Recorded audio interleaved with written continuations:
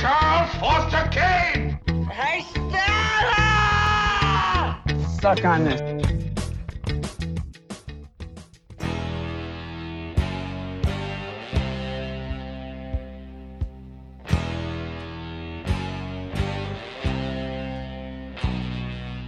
Roll on thunder, shine on lightning. The days are long and the nights are frightening. Nothing matters anyway, and that's the hell of it.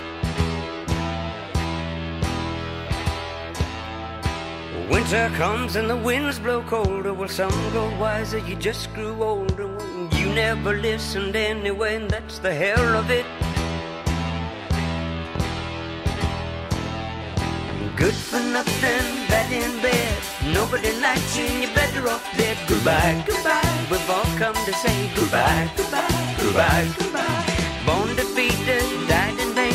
Super destructive, you were hooked on pain. And though your music lingers on, all of us are glad you're gone. If I could live my life half as worthlessly as you, I'm convinced that I'll wind up burning too.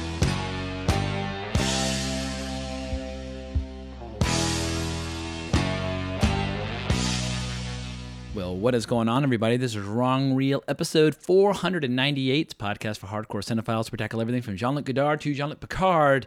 And today we're going to be talking about Faustian bargains, deals with the devil, basically music, Satan, rock and roll, drugs, sex, death, horror, all kinds of lovely topics.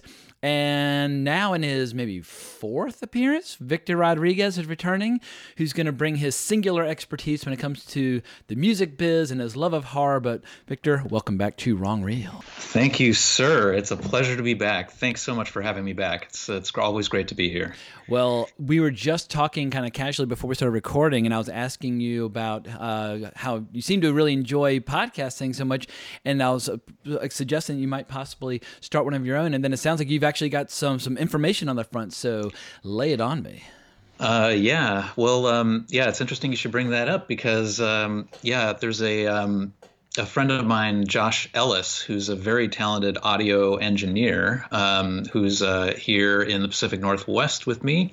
And we've been recording passages from my short story collection, The Sound of Fear. And we thought, well, this thing's called The Sound of Fear. Why not make an audio version of it? So makes sense. Are y'all going to do like music or sound effects or anything like that, or? Yeah, there's going to be a bit of that. It's been a tremendous learning experience for me and Josh, but I wouldn't have had the balls to try this without having learned from the best on your podcast. Nice, excellent. So, well, I remember when we did our Lovecraft episode, I used a sample. You sent me a little like audio sample just to make sure that you were like everything was recording okay on your end, and you read like the opening passage of Call of Cthulhu, and I was like, God damn, like he's got a scary fucking voice. Like he's pretty good at this. So I'm thrilled to hear that you're going to be lending your talents to your material in such a fashion. Thanks. I'll be trying my best. So yeah, that should be online sometime this summer. Nice. And you mentioned before we started recording as well that you are collaborating on an anthology that might be doing a Kickstarter campaign in April. Obviously, we'll just we'll include the link once the link goes live. But what can you tell us about this latest project? Yeah, that would be great, man. It's called On Time, and me and Alicia Costanzo and Raymond Daly and a couple of dozen other writers have gotten together, and we're starting a Kickstarter on April 25th. The anthology is called On Time. It's a speculative fiction about time and the perception of time, and science fiction, horror, fantasy type stuff. And it's coming from Transmundane Press if we get the appropriate funding, which I'm pretty sure we will. Excellent. Now, what does it mean? I hear this expression a lot these days, and I think it's largely spread around by people who don't know what they're talking about, but they say time is a flat circle. And obviously, time is something we've basically invented to prevent ourselves from going insane because we can't really like anticipate or understand everything happening all at once. So just a way of kind of organizing our lives and our schedules. But how do you interpret that phrase when people are talking about shows like True Detective, like time is a flat circle? Yeah, I can't believe you brought that up because I used that exact line when I pitched the story that is going to appear in this anthology.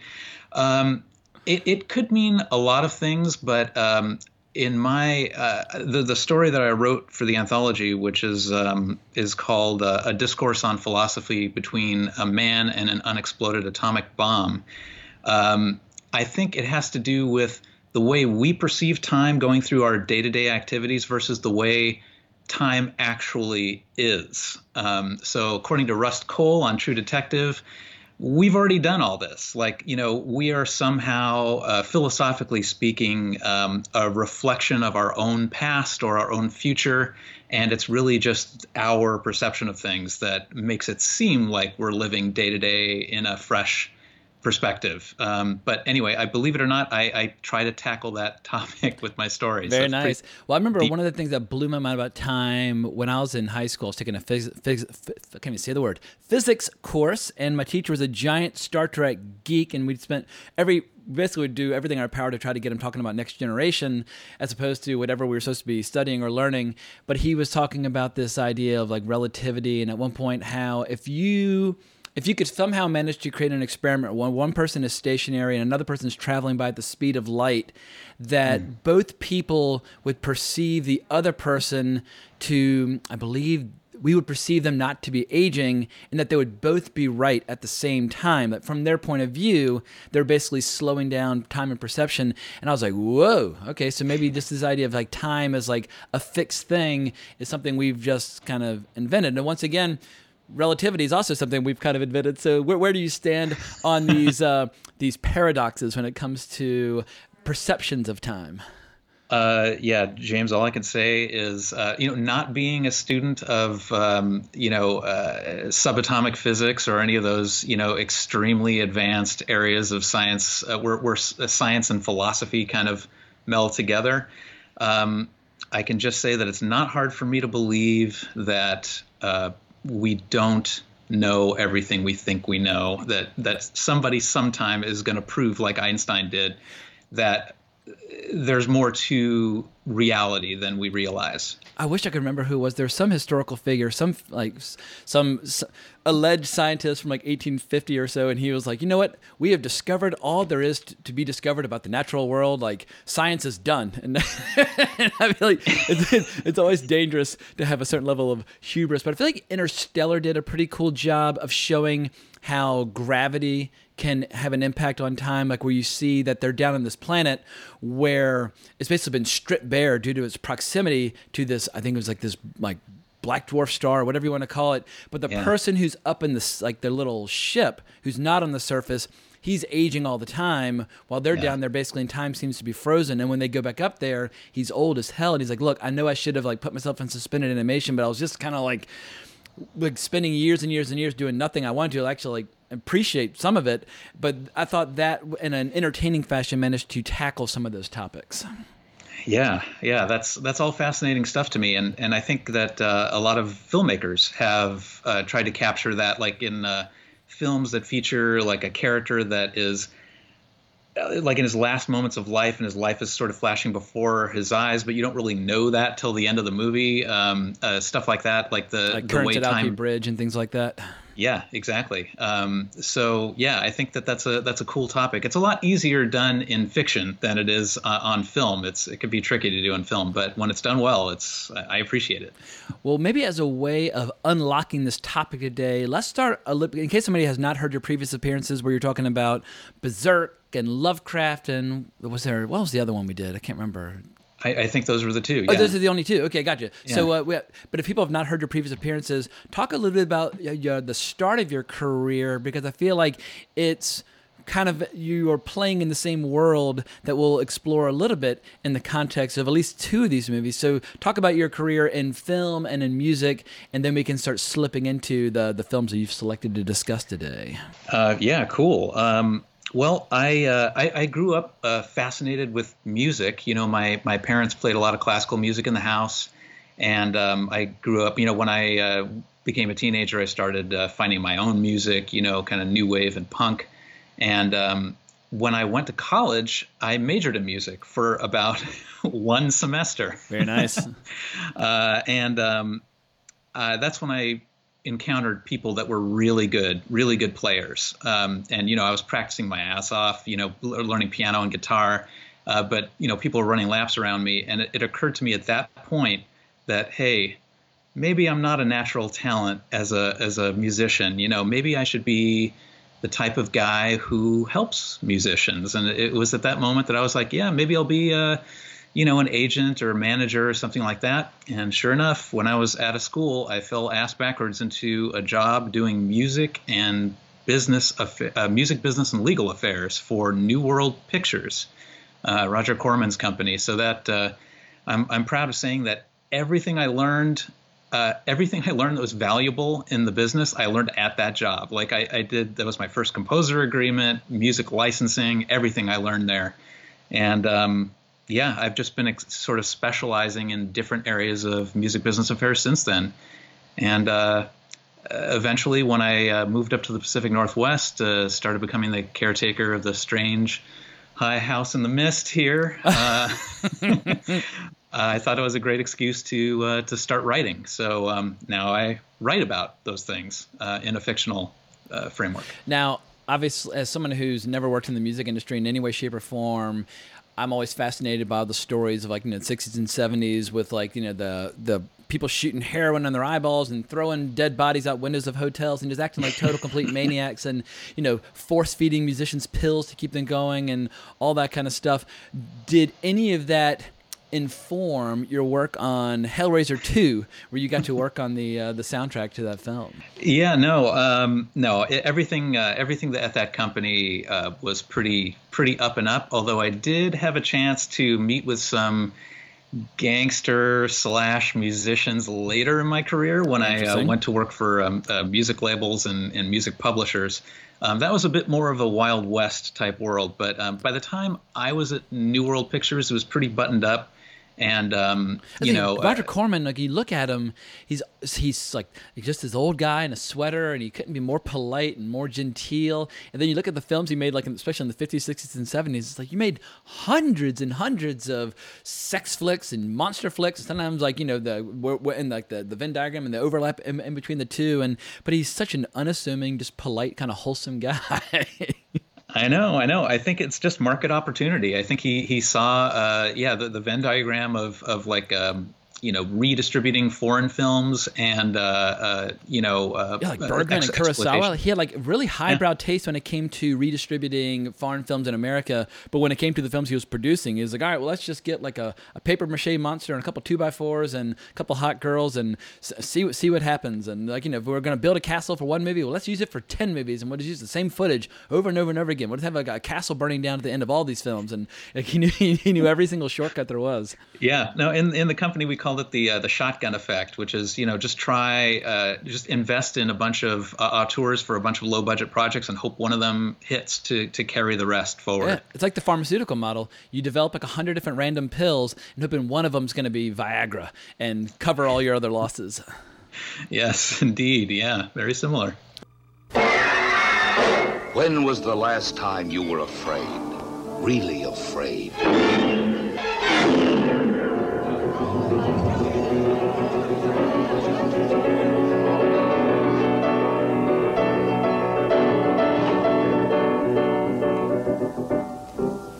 Mephisto waltz.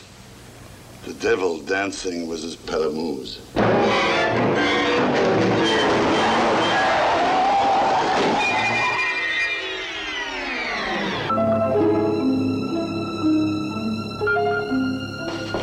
I'd love to do a life mask of Miles. I'm not my husband's keeper.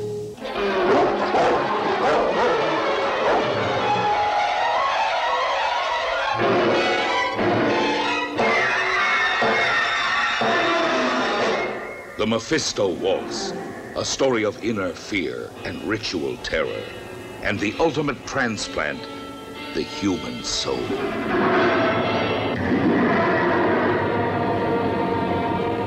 Goodbye, Miles. Mommy? He said he had to kill her. Some kind of bargain. Oh. Duncan Eli. And now Duncan's dead. But you play like it. How did his brain get into your fingers? Paula, you're living in a nightmare. People who pray to the devil. Paula. Is it possible? Who are these people of the occult? What is their incredible power over others? How long does it take them to drive a woman out of her mind? The terrifying answers come each time you hear the Mephisto Waltz, the sound of terror. You killed Bill. You killed Abby. Now you want to kill me.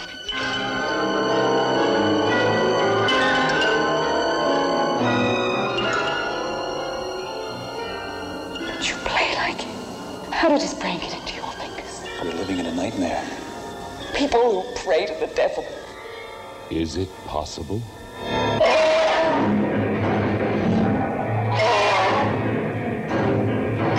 It is possible. Well, let's start slipping into some of these flicks. The first movie you picked for us today, I had never seen, never even heard of, but it comes from my favorite year of filmmaking, 1971. And in 1970, Fox was really struggling financially from a lot of costly failures in the 60s. And this is the one movie that Fox put into production in 1970, which is incredible that this legendary studio, which now no longer exists, that they would only make one movie. And it just shows how at the end of the 60s, how the studio system was dying and or reinventing itself and repositioning itself for the future, but clearly inspired by the success over at Paramount with Rosemary's Baby, we have the Mephisto Waltz. So lay it on us. What is this flick? Yeah. The Mephisto Waltz.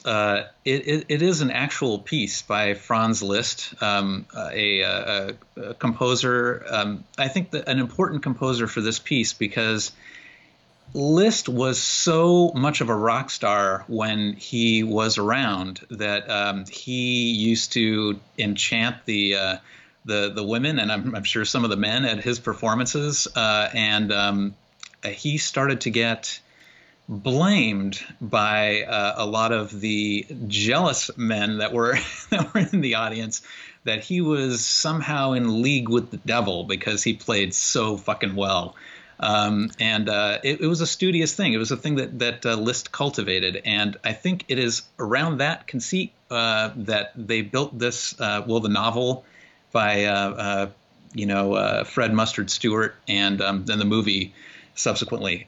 It's like Rosemary's Baby, like you said, it's a classy pulp story that has a lot to do with ritual magic and Satanism and at least a cinematic Satanism, I should say. I guess the central through line in this, the supernatural through line, is it's a body swap story. So using magic, a aging and dying pianist uses his satanic know-how to swap bodies with a sort of has-been talented pianist, younger pianist who is now sort of a guy who writes about music. Yeah, and he's got the famous Rachmaninoff hands. That's one of the few things I know about Rachmaninoff is that he had these really wide, long fingers, which allowed him to play things that most conventional pianists can't play.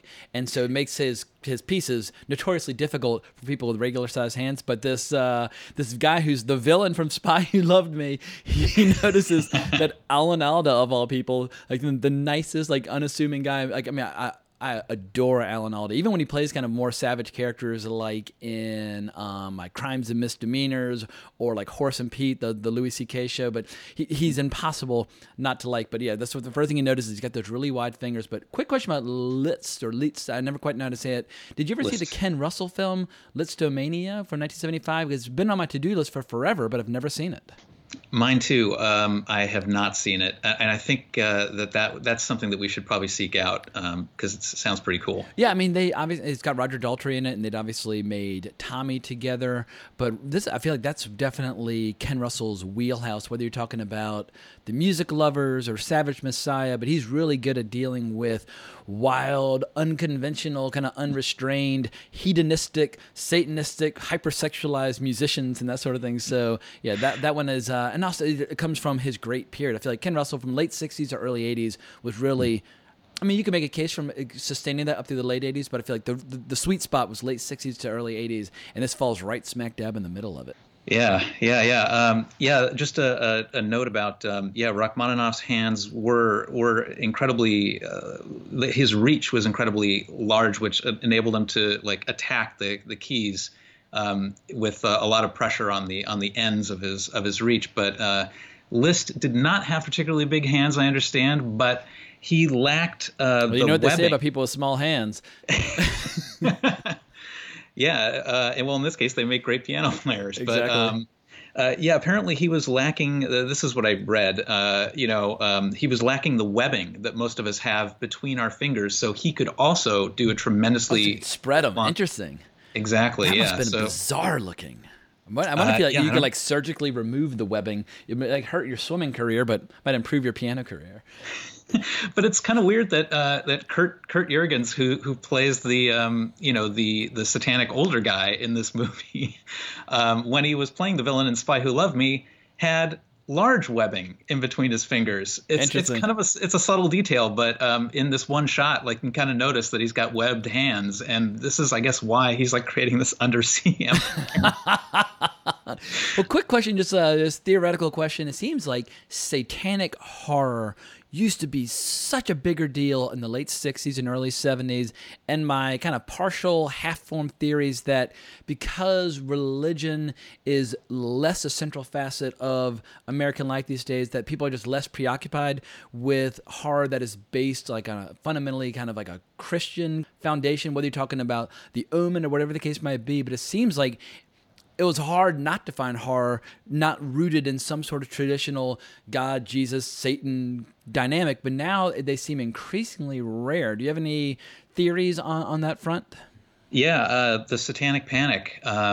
There's a book out there. I forget the author's name right now, but it's called "Here's to My Sweet Satan," and it's a nonfiction book that goes in detail about how Rosemary's Baby, the novel, touched off this zeitgeist in America of obsession with Satan, that religious, like the religious side was pretty convinced that a lot of America was secretly into Satan and performing rituals, and it gave rise to a lot of celebrities that were dabbling in it for fun.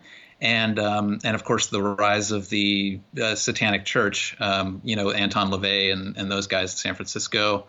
And it was also a sort of a renaissance of a lot of the work that Aleister Crowley did in the 1800s and stuff like that. So, yeah, it was Rosemary's Baby that really touched it off. The novel was tremendously popular, and the movie was tremendously popular after that. And everybody wanted to make a movie about Satan because that's what people wanted to go see. They were fascinated with it. I guess I caught probably the tail end of some of the obsession with Satan, where when I was maybe like in 6th grade, like late 80s, we were told that there was, can't remember which Led Zeppelin song it was, but that if you played it backwards, you'd hear like a prayer to Satan and things like that. And so we actually found a way with our boombox to play a tape backwards, and we were pretending, we were like, oh, I just heard him say Satan, but it's just like,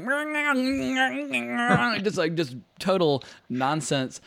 But so I guess I got a little bit of that, and of course people. And when I was a avid D&D player in the early '80s, and people thought that if you play role playing games, that it's like a gateway to demonic worship and that sort of thing. But my understanding of Satanism for a lot of Satanists is that it has nothing to do with Satan at all. It's basically just living for pleasure, living in the moment. It's like being a hedonist. And I'm like, all right, well, maybe I'm a Satanist and just never knew it because I very much, live for pleasure, so on and so forth. That's why I watch so many fucking movies and play so many fucking video games.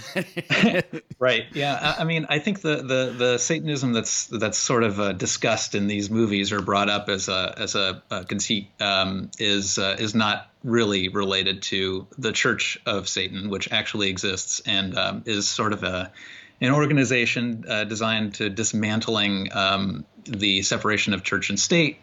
And there's a documentary about that called "Here's to My." It's called "Hail Satan" with a question mark at the end of it. Very clever. And, yeah, it talks about the real struggle of the Satanic Church and what they try to do. But it's basically self-empowerment type thing. But well, sign me up. Yeah. But anyway, Mephisto Waltz. So it's just like you were saying, it was Fox's attempt to get on the Rosemary's Baby bandwagon. And if you compare the two novels, very similar, in that they're sort of classy treatments of, or sort of a melding of the pulp horror elements with elements of, classic art, in this case, music. It was a cool original idea. The movie, The Mephisto Waltz, doesn't really approach Rosemary's Baby in terms of quality, but it was an attempt by basically TV people like Quinn Martin and Paul Wenkos. They were mostly from the TV world. They were doing TV movies and Streets of San Francisco and shows like that, and they did their best to class it up on this movie, which has a lot of really cool elements. Like it's got a Jerry Goldsmith score to begin with. Like, if you're going to do a movie about satanic music, Jerry Goldsmith, he's one of the greatest composers who ever lived, who at least worked in the movie industry. So yeah, bring on more Jerry Goldsmith always. Yeah, coincidentally, one of the first movies that I tackled at New World Pictures was a movie called Warlock from the late '80s. Oh, I remember Warlock. Yeah, they made a couple of them. Yeah, Jerry did the music for that, and I was a huge fan of his. Like I loved the Omen and Planet of the Apes scores, and Star Trek Motion Picture. I mean, he's got some iconic scores. Yeah, great stuff. And one of the few composers that I think really is great at reinventing himself every time a new score, like if it calls for it to use a completely different palette of instruments, he will do it. My boss thought it would be really funny if we delivered the contracts to his house and she wouldn't tell me like who I was delivering the contracts to. So I just handed him the envelope and I was just like, whoa. You're Jerry Goldsmith. And she just starts laughing and, and he was like, oh, yeah, hi. And I'm like, I'm a huge fan and, all this stuff. So that was one of the many connections that I had at New World to what we're going to talk about today. Excellent. Well, for me, the big joyful surprise of this flick was getting Jacqueline Bisset, or Bissett, however you prefer to pronounce her name, but having her naked performing a satanic ritual with a pentagram. I was like, all right, well, the movie might not be Rosemary's Baby, and very few horror movies are, but at a bare minimum, I get to see Jacqueline doing her thing, and she basically takes, I initially think, oh, Alan Alda's big star, he's going to be the star of the movie, but it's Jacqueline Bisset's story as she's trying to figure out what has happened to her fella and how she can kind of twist it and turn it to her advantage at the end and get some revenge.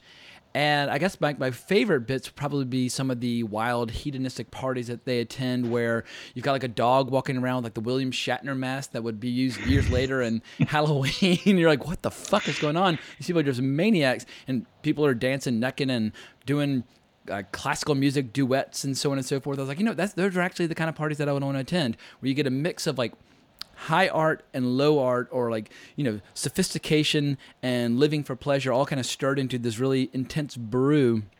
And I thought those were some of the most intense scenes. And also some of the dream sequences I thought were particularly effective. But yeah, this is Jacqueline Bisset, 1971. This is when she's in her absolute physical prime.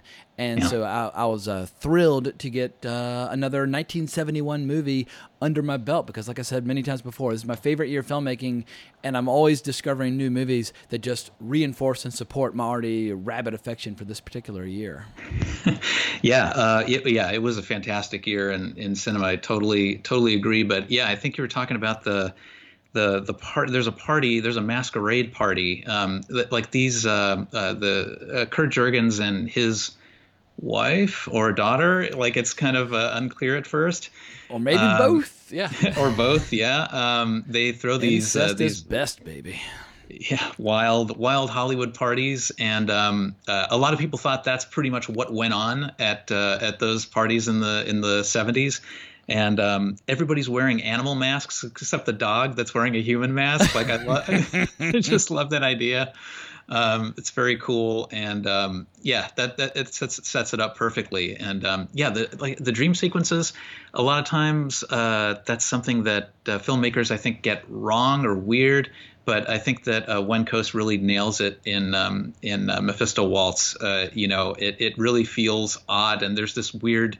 I don't know too much about camera lenses, but there's this weird narrow lens that he uses for those sequences, so that it's not real, but is it? Because there's a lot of confusion between what's real and what isn't in this movie, and I think it's handled pretty well. So. Well, as I was watching it, I had an interesting little flashback from some of my own experiences working in the horror genre. But in 2003, I was one of the producers on a super low-budget movie called Dead Doll. And I'll never forget, as I was watching Mephisto Waltz, one of the first scenes where you have Alan Alda and Jacqueline Bisset living together, when they come outside, I was like, oh my fucking God. That's the location where we shot, I think for 2 days.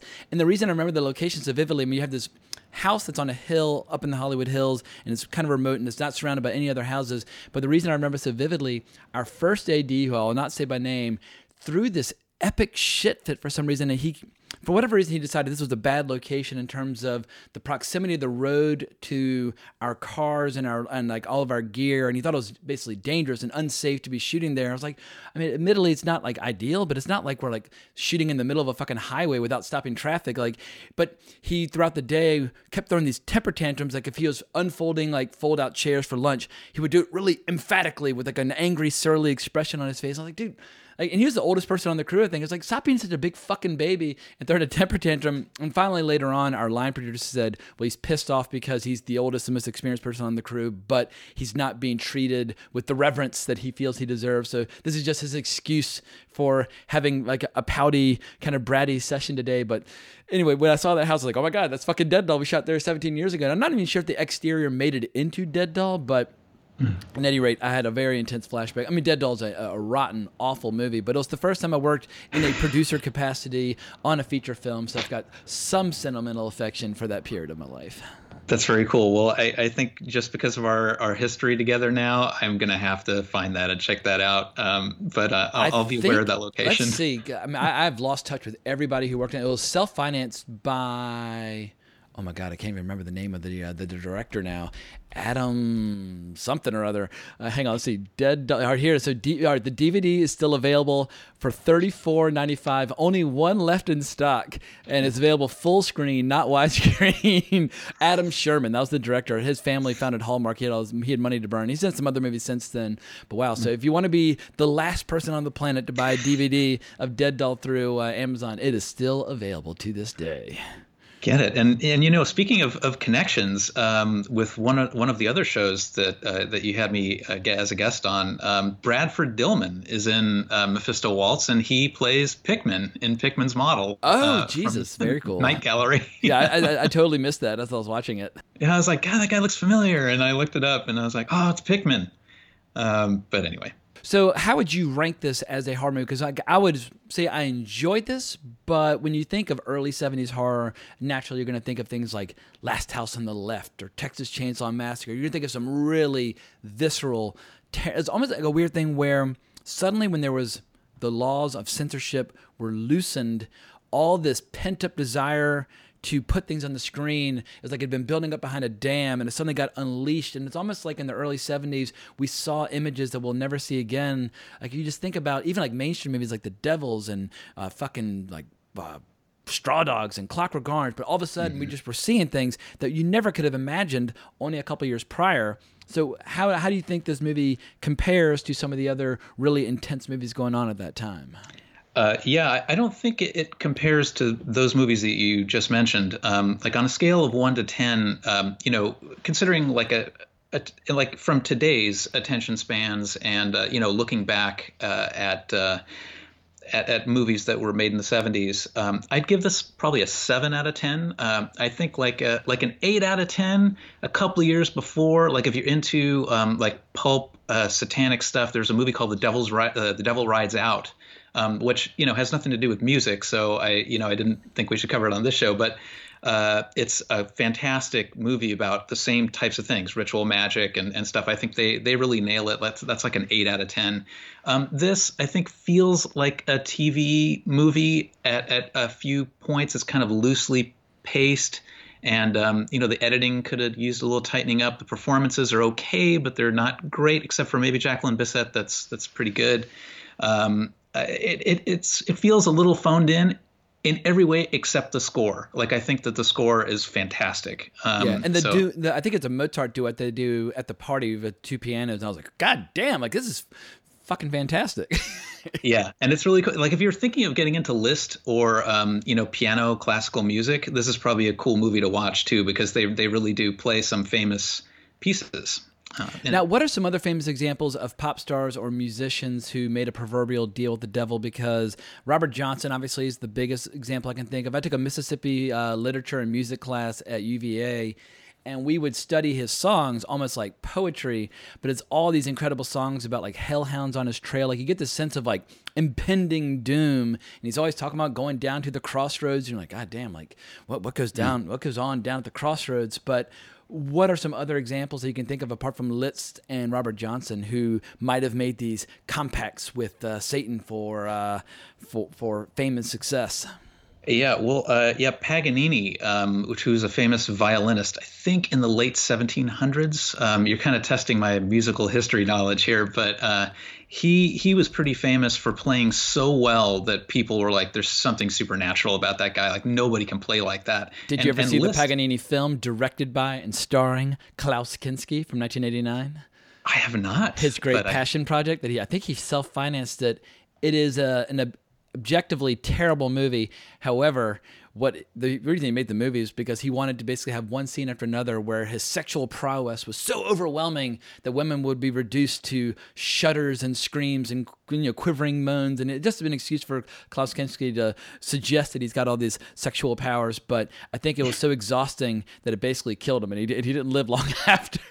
Yeah, no, I think right. I think that may have a lot more to do with his fame, like his tremendous fame at the time, that I'm sure he was offered like all kinds of booze and drugs, and that's probably what killed him. But like Mozart. But in doing research for Franz Liszt for this movie, I noticed that he patterned his own brand, after Paganini, because he wanted to be famous, and he was a child prodigy. Liszt was a child prodigy, and he wanted to be like Mr. Satanic Majesty on the piano, and he got it. Like he got that reputation. But I think that anytime performers are so good that like guys' girlfriends get into them and spontaneous orgasms listening to their music. Yeah, I think that's when the rumors start. Like, I don't know about that guy. I think he might be in league with the devil. Fair enough. Well, let's switch gears to the next movie on the list, which is one of my all-time favorite movies, and one that I didn't discover until fairly late in life. Is post-creation of Wrong Reel, I got into this, but we've got Brian De Palma's, some would say, masterpiece, or at least masterful, Phantom of the Paradise. 20th Century Fox presents Phantom of the Paradise, a gothic horror story. What was that? A beautiful love story. Like a circus. A cinematic odyssey through the rock universe. From Greece to glitter. Wow! And beyond.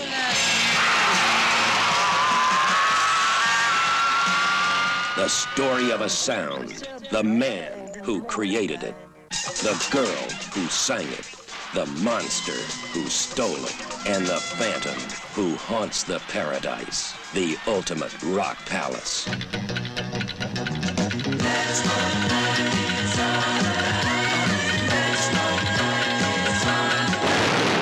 Phantom of the Paradise. My music is for Phoenix. Only she can sing it.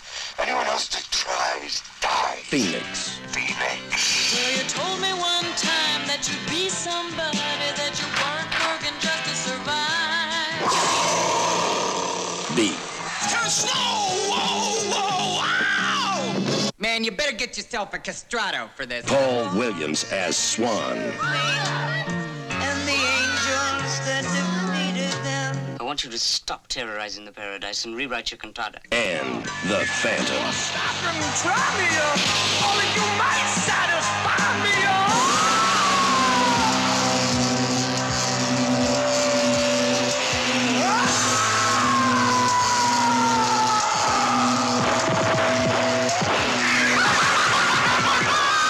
Phantom of the Paradise. Phantom of the Paradise. Maybe the best way to start unpacking this is to perhaps talk about all the various influences that went into inspiring this, because there's so many, like, it's basically a pastiche of so many wonderful things from the original Phantom of the Opera, I guess not the original, the 1940s Phantom of the Opera movie, but Oscar Wilde's Picture of Dorian Gray, or Edgar Allan Poe's Cask of Amontillado, even like Mary Shelley's Frankenstein to a degree. I mean, and of course, Faust. I mean, and I guess I've read the play Dr. Faustus, and or at least I pretended to read Goethe's The Original Faust during my world literature class at UVA. I'm not entirely sure that I finished it. I think I started it, but then pretended to have read it. But talk a little bit first just about all the various ingredients that inform this before we get into just what a wild, unconventional, utterly unique movie this is. Yeah, I mean, this movie still boggles my mind in the way it got assembled. But yeah, all those sort of inspirational sources that you just mentioned definitely apply to the movie. Also, I think there's an opera by Carl Maria von Weber called Der Freischütz, which is about a rifleman that makes a deal with the devil. And there's a lot of similarity between what happens in Phantom of the Paradise on the Faustian side and that opera. And it's certainly the approach that Brian De Palma took to Phantom of the Paradise, I think, is very operatic. Like, it's super over the top. Like, everything's at 11. The camp aesthetic is going wild. And I think that's one of the reasons I love it so much, because even though everything's over the top, it's fine. It all fits together in a weird way. Like it manages to support itself, kind of like Mandy did a couple of years ago. Absolutely. It all makes sense. But in the original Faustian bargain, doesn't Faust make a deal with the devil just for knowledge? I feel like it'd be one thing if you're like, I want to be a rock star, I want to be a porn star, I want to be a movie star, I want to be a star. But I think the original Faust is like, you know what? I just want to know more stuff. It's like, you know what? You could go to the library and read and achieve all the knowledge that you want. Yeah. No, I think in the original Faust story by Goethe, I think that he's getting older. Like, Faust is getting older, and he wants to get all the knowledge that's left to get in the world immediately, and that's why he makes the deal. But I could be wrong about this, but I believe that before Faust was the Christopher Marlowe play, the tragic comedy of Dr. Faustus. Yeah, I've got it open right here. So Christopher Marlowe wrote his play in 1587, and if Shakespeare hadn't lived, Christopher Marlowe would probably be Shakespeare, because he was that good. He was just shy of being Shakespeare himself. So was Goethe's version, when did that get published? Yeah, I think the 1800s. Oh, gotcha. So Christopher Marlowe beat him to the punch way in advance. Interesting. All right. So Johann George Faust, who was a real guy, lived from 1480 to 1540. Wow. Okay. So this is probably something I should have looked up before the episode started, but I'm trying to get up to speed as quickly as possible just through the use of Wikipedia. So how did all these myths and legends about him really get underway? So, all right. So I'm looking here. Goethe's version is from 1808. And Christopher Marlowe, now I'm just seeing 1604. Interesting. Maybe he started it earlier than that. But then, of course, it was turned into Liszt's Faust Symphony in 1857. Yeah, back to Liszt. But yeah, I think that the progenitor of Faust I've read that it may loop back to a story in the New Testament called Simon Magus. Gotcha. About a guy who, I actually haven't read it, but about a guy who is a magician, in the times of the New Testament. So, excellent. Well, when I think of magicians, I just immediately think of D&D and so on and so forth, because I either think of that or I think of Adam Warlock's alter ego from the future, who comes back to take over the universe with this Church of Universal Truth. So yeah, it's a really cool looking word, Magus. Yeah, yeah. Yeah, it's for the serious mage, But yeah, Phantom of the Paradise. I mean, I just to put this in the sort of the history of my life.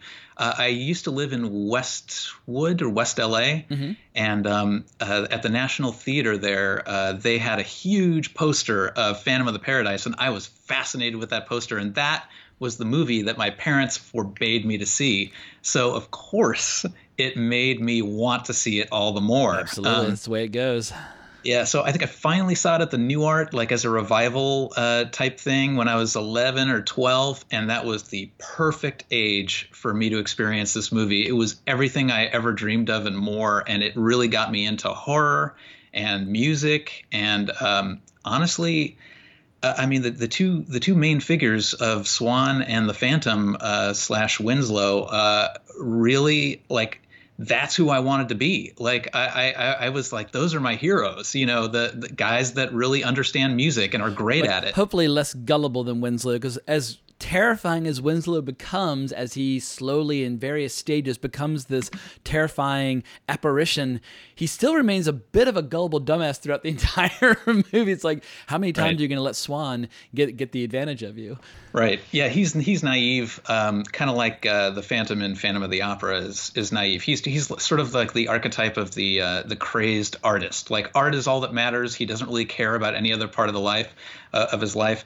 And, you know, there are people like that exist even today, you know, people that just want to create music and do their thing, and they're great at it, and they're single-minded at it, and they need people around them to do the other things. Or like comic book creators who are great at coming up with great stories and characters, but they basically sign away the rights. Like the guys who invented Superman sold off the rights for $250. It's like, well, maybe y'all should have thought a little bigger. yeah, it's a full-time career to be business savvy, but very few people have both sides of the brain. But I think if you look at like, one of the things I think is so fascinating about Phantom of the Paradise is how much thought and care went into the characters of Winslow and Swan. Usually a villain doesn't have that much thought put into him. He's just there to sort of screw up what the hero's trying to do. There's so much depth and detail to his character, as much, if not more so, than Winslow himself. Yeah, but I mean, in a lot of... The opening of the movie is about Swan. It's not about Winslow. The opening of the movie is Rod Serling, him fucking self, in the best voice imaginable, doing this elaborate intro about all the accomplishments of Swan. So you're like, well, who is this movie really about? Right. I love the lead up to the reveal of Swan, that you don't even see him at first. Like, you just see his hands and his voice. Yeah, well, this film is the story of that search, of that sound, of the man who made it, the girl who sang it, and the monster who stole it. I mean, it's so epic and so bone-chilling. And this is a bit of a cliche to say about a lot of movies, where every time you see it, it gets a little better. Phantom of the Paradise, the first time I saw it, I think I understood or appreciated about like 1% of it. And every time I watch it, I'm like, this movie is so much better than I remember. It's fucking incredible. It just got so many layers to kind of peel away. Yeah, no, absolutely. I think that one of the reasons why it's still, I mean, let's face it, I can understand why it wasn't a critical or a commercial success when it came out, because it's a flop. Yeah, it's insane. Like, it's there's really, it's so all over the place that only a few people can appreciate something like this. But I happen to be one of those people, and I know you are too. But man, it's just a tremendous accomplishment to get this made. I can't even imagine. Well, the reason it got made is also the reason that it also failed. But they basically had no errors and omissions insurance, and so they used all these names and characters that they perhaps couldn't necessarily use legally, and it really made it difficult to release the movie. Like, errors and omissions insurance, it's expensive, and it sucks when you're an independent filmmaker trying to get a movie off the ground. Like, oh my God, do we really have to spend all this money on making sure that the film is actually releasable? But the answer is yes, because if you can't release it, then you're in deep, deep trouble. So it took them years after they finished it to even get it into theaters. So Brian De Palma, obviously, when we think of Brian De Palma now, it's, oh my God, he made fucking Scarface, and he made Carrie, and The Untouchables, and Carlito's Way, and Mission Impossible, and all these beloved movies. He had made very few movies at this point, most of which were not particularly commercial. Like, he had made Hi Mom. I think did he shoot this before Sisters, but it got released after? Because Sisters, I don't know if he shot it before, but it released after. Yeah, and so like Sisters was like the first inkling we get that he's going to be like the heir to Hitchcock in terms of creating these really intense thrillers. Yes. But when he embarked upon Phantom of the Paradise, he was a largely untested, unknown quantity. And yeah, it almost kind of broke him in a way. And it wasn't until Carrie in '76 that he really established himself as this major commercial dynamo. Yeah. Well, it like the movies that you mentioned that he made before Phantom. I think Phantom of the Paradise is considered, it's an art film. I mean, it's a statement and something that had never been attempted before, despite the lawsuits that happened to him for little bits of it.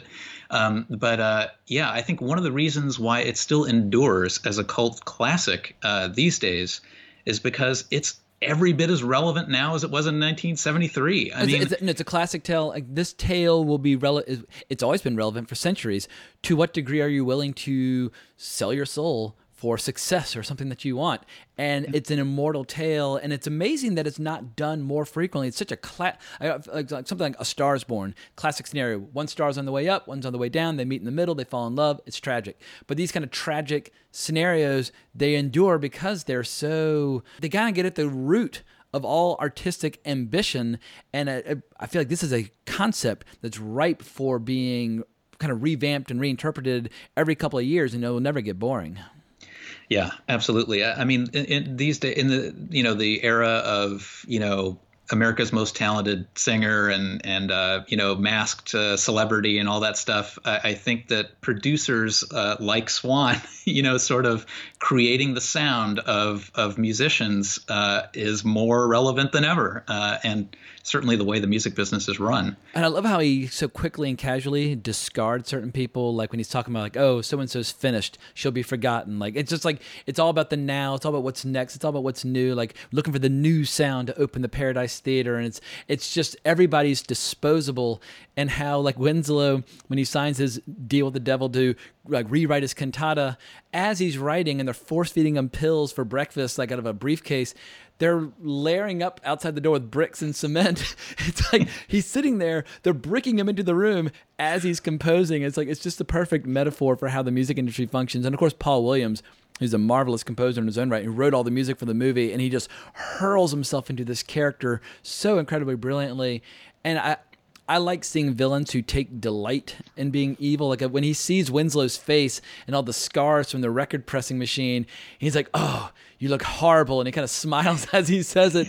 Yeah. He's having so much fun. And even like, this is a line that would never be put into a movie today, but when he finds Winslow hanging out in his boudoir of beautiful babies, and he says, "Get this fag out of here," and it's like, it's just as evil and dark as the record industry can get. Yeah, it's interesting you should bring that up, because I think there's a couple of politically incorrect moments in this movie, even for 1974, but it has still been embraced by every community of the people in those communities that love music and horror and huge epic stories like this, because it's such a brilliant work of art that I think people look beyond it. If somebody were to watch Phantom of the Paradise and the only thing that could be the only way they would react might be to be offended by like the way they are just casually eating people alive, sexually, physically, creatively, in order to be successful. Like, that's the whole point of the movie, is that they're treating people in an unfair, horrible fashion. Like, that's why they're the villains. And so it's like, right. the whole point is to be offended. You're supposed to be shocked and outraged at the way the music industry treats these people. So I feel like they would be missing the point if they were to be offended and unable to enjoy the movie. It's like, because you're reacting to the villains of the story. Right. Yeah. One of the things I learned in the music business was that the record company controls the terms of the agreement. Not only do they control the terms of the agreement with the artist, but they control what those terms mean. And that kind of blew my mind. That was there have been many moments in my career where I've had like, oh, Phantom of the Paradise. Like, that's... Well, it reminds me of that scene where he's reading the contract and the Phantom says, "The party of the first part gives the party of the second part and his associates full power to do with him at their pleasure, to rule, to send, to fetch, or carry him or his, be it either body, soul, flesh, blood, or goods." What does that mean? And Swan says, "That's a transportation clause." Yeah, right. It's all smile and man, it's so funny. I mean, the fact that artists are so ephemeral. I just wanted to say before we move on to the next part of this movie that a lot of people forget movies after they've been out a couple of years, and ironically, I think Phantom of the Paradise should not be forgotten because it's still so relevant and still so fun to watch. Like it's so beautifully edited and exciting and bright, and I mean there's a lot of things to entertain even short attention spans of today. Yeah, De Palma is one of the most delightfully entertaining filmmakers who's ever lived, whether you're talking about his use of split screen or his insane use of color. This is a guy who really understands the grammar and the language of cinema and how to use sight and sound to the best of his ability to deliver just a riveting tale from start to finish. And I think for me, what keeps it so fresh is how the first time you watch it, you don't necessarily appreciate this, but you're getting to hear and appreciate different versions of different songs. Like, oh, like whether you're talking, like when you first hear Winslow playing his cantata on the piano, and it's so innocent and so hopeful, but you hear, like, it's amazing just how many versions of the songs that they're able to pack into a relatively short movie.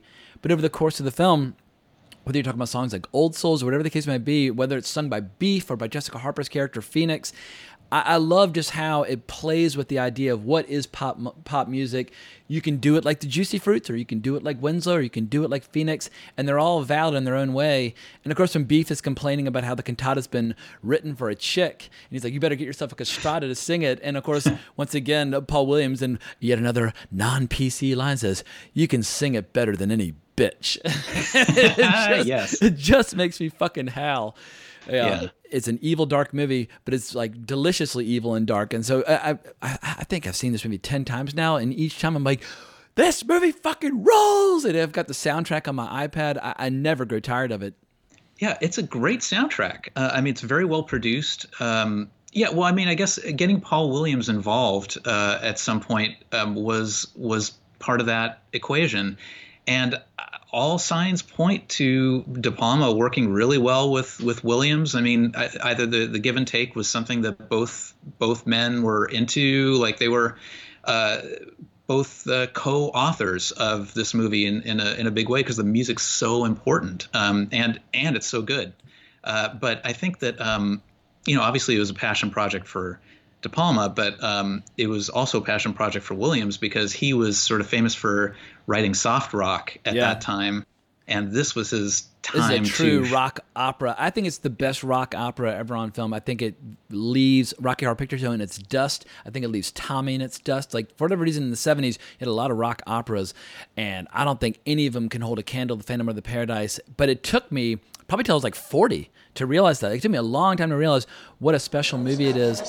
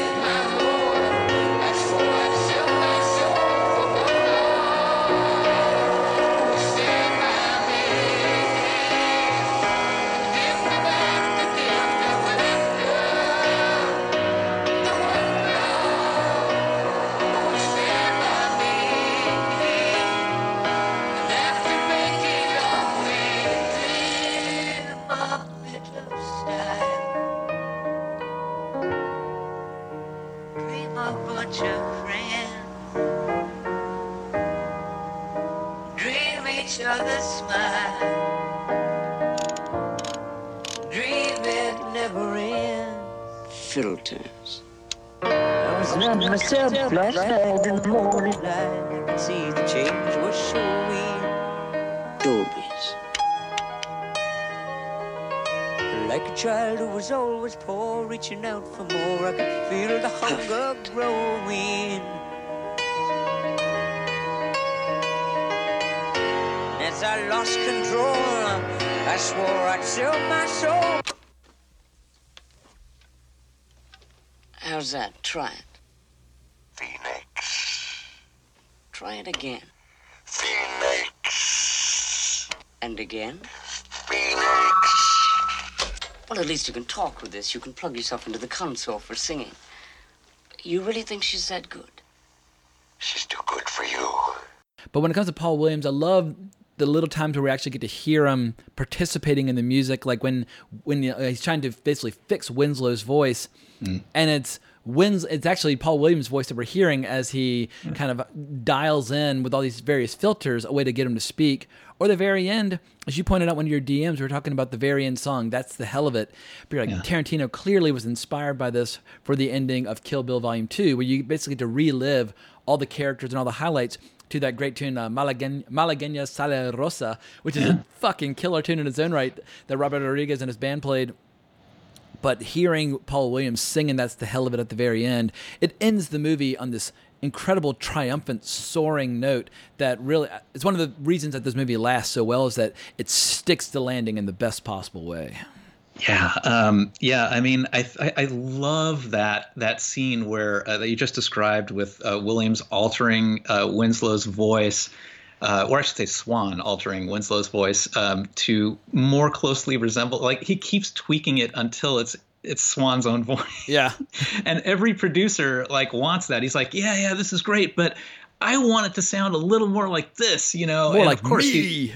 Exactly. And Swan is like, he was a very famous recording artist at one point. And after he made the deal, obviously, since he's not aging anymore, he can't be a celebrity because everybody's going to know. He's under contract as well, as he says. Like when Winslow tries to kill him and stabs him and nothing happens, he's like, I'm under contract too, Winslow. It's like, whoa, like he's the proverbial devil that they made the bargain with. However, there's an even higher power than him who has that like picture of Dorian Gray scenario going where I guess it's like the footage where he is talking to the devil, that must be preserved, like the painting and the picture of Dorian Gray. And if anything ever happens to it, then he'll age abruptly and overnight and that sort of thing, which obviously ends up happening. But yeah, it's incredible how they're able to pull all those various influences in. But when it comes to the actual Phantom himself, I love really detailed, complex origin stories. And I love how we see Winslow go from this douchey dude with like fluffy poofball hair who's so innocent and naive to first they shave his head and then they yank all his teeth out and replace it with metal because they don't want to get him to get infected. And then he gets his face fried and then he finds the mask and he gets the cloak and then he finally gets his voice. But it takes like 35-40 minutes before he emerges as the Phantom. And it's like you get to appreciate the journey. It's not like Joker falls into a vat of toxic fluid and comes out, boom, I'm the Joker. It's by degree, and I feel like you really get to appreciate and savor this gradual transformation into this monstrosity that he becomes. And I think that's a perfect metaphor for what actually happens to artists when they come face to face with the monster of commerce. Like they start getting whittled down little by little. Sometimes they give in early, sometimes they resist it long, and they get punched around and kicked around a little bit first, and then eventually they embrace the destiny. Yeah, we see that a little bit with Phoenix. Phoenix, she's so beautiful and so wonderful and so amazing, but when she gets a taste of the audience cheering for her after she sings Old Souls, is that the song? Which is pure magic. I'm getting goosebumps just thinking about how beautiful that song is. But she's like, just give me that crowd. And then suddenly she's making out with Swan and she's taking drugs in the back of the limo, and we can see a little bit of corruption going on in there as well. Like it doesn't take much to kind of get over that tipping point where you just embrace the dark side. Right. Well, she's living her dream at that moment, so she gives into everything else to make it happen. And of course it helps Swan because that's exactly the way he phrased it, because he knew that was going to happen. He's like, "Won't you give me your voice?" Yeah, it's like the Little Mermaid scenario. Yeah, but yeah, the dynamic between the Phantom and Swan again. I think this last time that I saw it, researching, just reviewing for this show. It never occurred to me how well developed Swan is, and it's almost like they're the same character, and Swan is the one with the pragmatism and the intellect and the toys to make art, and then Winslow is the talent. There's a thing in literature that reminded me of that Nietzsche made popular called the Apollonian Dionysian dichotomy. I don't know if you've ever heard of this, but I never had until I looked it up. But lay it on me. Yeah, apparently, it goes back to the Greek gods Apollo and Dionysus. How like a Dionysian character is someone who sort of feels their way through life and with passion expresses themselves, whereas the Apollonian character is intellectual, pragmatic, reserved. good at waiting for things, stuff like that. And, that's a perfect way to describe Swan as the Apollonian part of this. And it really reminded me of the dynamic between Guts and Griffith in Berserk, where Griffith is the same type of villain as Swan. Like he's upfront about everything that he wants to do, but he's amoral about it.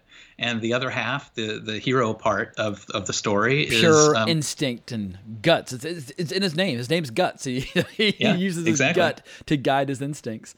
It's funny, like when you talk about, just brief aside about Guts, I play a lot of Dark Souls and Dark Souls 3, and it's incredible just how frequently when I get invaded or I do another invasion, how many Guts I encounter. There's so many people who model their weapons and their attire in the game to look exactly like Guts, or they just name the character Guts outright. But it's just incredible how to this day there's so many people who love and adore Guts. But if not for you, I would not appreciate those characters that I encounter in PvP on Dark Souls.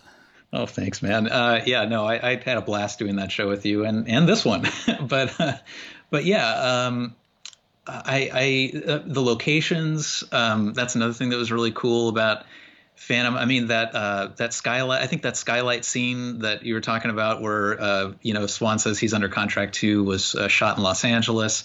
But there's the book bindery from Dallas, and there's a bunch of famous. I guess they shot mainly in Texas, according to the notes. Yeah, but well, one thing I didn't realize until I was watching it this time, I was doing my research. People love to try and tear down or belittle De Palma, constantly talking about how everything he did well, he stole from or learned from Hitchcock, blah, blah, blah, which I don't think is the case at all. Obviously, he adored Hitchcock, and he very clearly was inspired by him on multiple occasions with movies like Body Double, which very clearly is like inspired by Rear Window and things like that. But this movie actually has an Orson Welles homage, where it's an homage with the bomb in the trunk of the car, but you've got the Juicy Fruits singing this ridiculous song about carburetors and things like that. Right. But at the same time, De Palma twisted and makes it his own because it's a split screen. So Orson Welles was not using split screen in Touch of Evil. So I like how he's inspired by Touch of Evil, but he's doing split screen, and you have this crazy Paul Williams music. So I feel like that's the best kind of homage, where you take something that's cool, you insert it into your movie, but then you add additional layers and additional technique, and you make it your own, which is kind of what Swan tells Beef to do with the song. He's like, me, I can rewrite it and do whatever. It's like, yeah, make it I can't remember the exact line that Swan says. And then of course his like henchman out in the audience, it's like, nobody cares about anything. Like he's totally indifferent to whatever changes Beef might want to make. Right. And of course, Beef totally responds to that because he's a diva. He's a diva capable of wearing a belt complete with antlers on it, which is probably the most insane thing I've ever seen in a costume in a movie. But there's. Another thing I noticed this time around was the bird imagery. There's so much bird imagery. Tons. There's from Death the label, Records. yeah, absolutely, 100%. Yeah, Swan is a bird, and Phantom has like a bird mask, and Phoenix, and like there's birds flying all over this thing. Yeah, Phoenix. It's every time I even say or think of her name, it's impossible not to remember Wednesday's going Phoenix with that like electronic voice. But it's such a great gif. People are constantly posting that. But yeah, his obsession with her. It's funny how like initially it seems kind of sweet. And he's helping her like walk through the song during like the audition. But it definitely, we live in the era where people are always talking about like, oh well, are you going over into like predatory kind of creep territory? And his kind of territorial possessive affection for her, it's bordering, or I shouldn't say bordering, well past the point of obsessive. And anytime she bumps into him, she's horrified. I mean, she recoils in terror, running screaming for the hills. Yeah. No, I think that, there's definitely a crush going on there.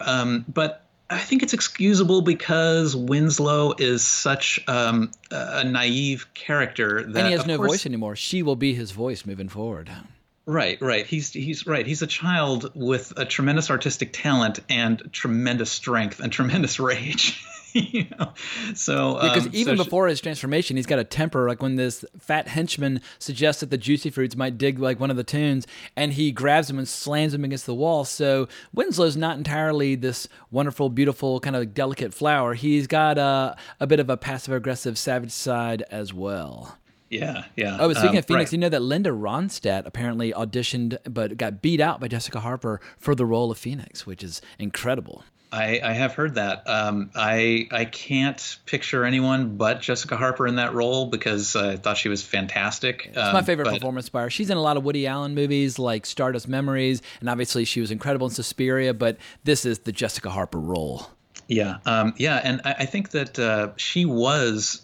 I mean, she obviously was pretty young when they shot it, but I think it was her first major movie role. So De Palma, I'm sure, knowingly used her, sort of being an ingenue to, inform the character of Phoenix. Yeah, prior to this, she was in a brief appearance in NBC's Children's Theater in 1971, playing a member of the Goggles.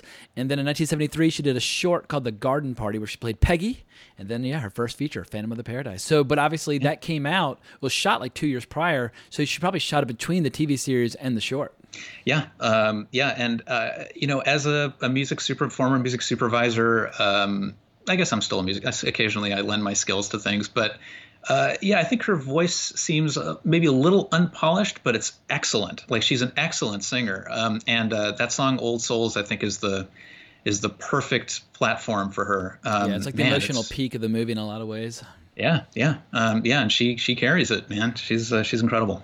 Well, also because it comes in contrast to this kind of wild song that Beef performed just beforehand. Like, first you have like Kiss before Kiss even exists coming out and assembling his body from the. I love that, like, they're stabbing audience members and like ripping off legs and body parts, and they assemble him like Frankenstein behind. He comes to life. He sings this song, and of course the Phantom kills him with a lightning bolt. But it's it's a pretty rough tune in a lot of ways, and especially the way he sings it. And then to have Jessica Harper come out and just sing like a little angel, it just brings the whole movie like slowing down to a crawl in the best possible way. And it's probably like the one moment of the movie where you're not like recoiling in horror from some of the things that you're witnessing. Yes. And I've read that electrocution may be the real reason why Led Zeppelin's management came down so hard on De Palma for using Swan Song. They were originally using Swan Song for the record label because one of the people in the management team managed a Scottish rock recording artist that was actually electrocuted on stage. Gotcha. So when De Palma sent them the movie, they were like, no way, like we can't be associated with this. So it was just a happenstance thing that the guy took really personally, and they became really litigious about it. Gotcha. Well, before we move on, I got to mention one person that's working on this movie behind the scenes who I've loved and adored my entire life. But you have the great Sissy Spacek, who right around this time was doing things like Badlands, but she was working as a set dresser because her boyfriend, Jack Fisk, was the film's production designer, and she auditioned for the role of Phoenix, but lost, obviously. But apparently she did such a poor job as a set dresser that, according to legend, she ruined a day's worth of filming. To what degree that is true, I don't know. But when I was that same Mississippi literature and music class I mentioned earlier, I was in that class summer 99, and I noticed there was a person in there who looked really familiar, and I couldn't quite figure out why. And I kept talking to her periodically off and on, but her name was Skylar, and her name was Skylar Fisk. And I was like, wait, Skylar Fisk. This girl kind of looks like Sissy Spacek, who lives near Charlottesville. I was like, is your dad Jack Fisk? I was trying to be cool, showing off my movie notes. She was like, yeah, how'd you know? I was like, so your mother must be Sissy Spacek. She was like, yeah. I was like, oh my fucking God. And so, yeah, she went on and did some movies like Orange County and things like that. And like, oh, wow. Yeah, it's like some movie called like Snow Day or some stupid thing. But in any event, Jack Fisk and Sissy Spacek's daughter was there in that same class. And she was super cool, but I only got to hang out with her that one summer. Yeah, no, I didn't know they had a kid together, but that's awesome. I know that Sissy Spacek worked on wardrobe in Phantom of the Paradise, and of course she starred in Carrie 2 years later. Yeah. But man, just a word about Jack Fisk's work. I mean, it's phenomenal. Like the way he uses the predominant like colors of red and black. Like it totally keeps reminding you that Swan has a satanic power behind him. Yeah, when people talk about color schemes, this is what they're talking about. This is a color scheme that informs the mood of the movie, and it's not done in a haphazard fashion just for like frivolous effects. It's part of the storytelling. Yeah. But that's such an awesome degree of separation. I weirdly have three 1 degree separations from Phantom of the Paradise. I mean, one is Angeline, who you can see like in the Phoenix, when Phoenix is about to audition and they're on that staircase at the AFI The one of the girls, like the girl that's right behind Phoenix, I think is Angeline, is a young Angeline. If you've lived in L.A., if you're listening to the show, and you see the billboards, the billboards, and I she can feel myself me, becoming more famous every minute. Yeah, exactly. She approached me in the parking lot of Calabasas mini mall one time, trying to sell T-shirts out of her pink Corvette, and I didn't know till later that she was in Phantom. And then, of course, like one of my first weeks at New World, one of my guests of my boss was Paul Williams. Like he walks in. Yeah, I mean, he was composing then, so he walked in and I shook his hand and I was just like, dude. He's still real active on Twitter. You should reach out to him. Like, I love you. I know. No, he's still active on Twitter. I find it hilarious that his Twitter photo is Swan on it, because he's done a lot. Well, it's either that or Smokey and the Bandit. You got to go with one of those two parts. Yeah, he's great in Smokey too. But yeah, he's done a lot. Williams has done a lot in the last 10 years to protect songwriters.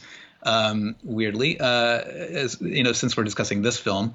But I just found out he's going to get the Johnny Mercer Award on June 11th from the Songwriters Hall of Fame. So he's a big protector of songwriters and their rights, and heads up ASCAP, the Performing Rights Society, too. So very cool. Well, what else can we say about Phantom of the Paradise? Because this is one of those movies that you could devote I try never to talk about a movie longer than the actual running time of the movie, but Phantom of the Paradise is one of those movies where you could.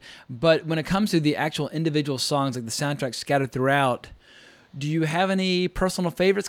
Yeah, well, the soundtrack is amazing. And also the score is a really good fit, but you wouldn't think it would be with the music, because it's very unorthodox as well. The sort of a creepy organ that they have in the background whenever you see Swan and stuff like that, it's very unusual. But I think that the reason I love it in a movie where the storytellers use something significant to not only inform the story, but also propel the movie forward at the same time. And I think that the fact that there are like the music styles of the 50s, the 60s, and the 70s are represented in the movie, I mean, it serves to make it more immortal as a soundtrack, but it's also about that. Like the movie's about that. Like Swan is talking about how music used to be and how music is now and how it will be. He brought the blues to Britain. He brought Liverpool to America. He brought folk and rock together. His band, the Juicy Fruit, single-handedly gave birth to the nostalgia wave of the 70s. Now he's looking for the new sound of the Spheres to inaugurate his own Xanadu, his own Disneyland, the Paradise, the ultimate rock palace. I mean, that tells you everything you need to know about all the different flavors of music that are going to be stirred together in this movie. Yeah. And the fact that it's all supposedly based around one song. And by the way, I am still waiting for a karaoke night that has Faust, so I can belt it out like Winslow. You just need to host your own gathering. I mean, it's one of those things where it's like, if I feel like we all have to be the instigators of what we want the world to resemble. And if there's not like a movie out there that you want to see, then you need to make that movie. And so it sounds like you need to rent out a space, invite some of your friends, get them liquored up, and then you can subject them to your rendition of Faust. Indeed. Subject is the key word there. How is your singing voice? I'm okay. I understand what pitch is, but I'm not a practiced singer. Like if you're backed into a corner and you got a gun to your head and you have to sing a song that you can hit all the notes, what is your go-to in your back pocket?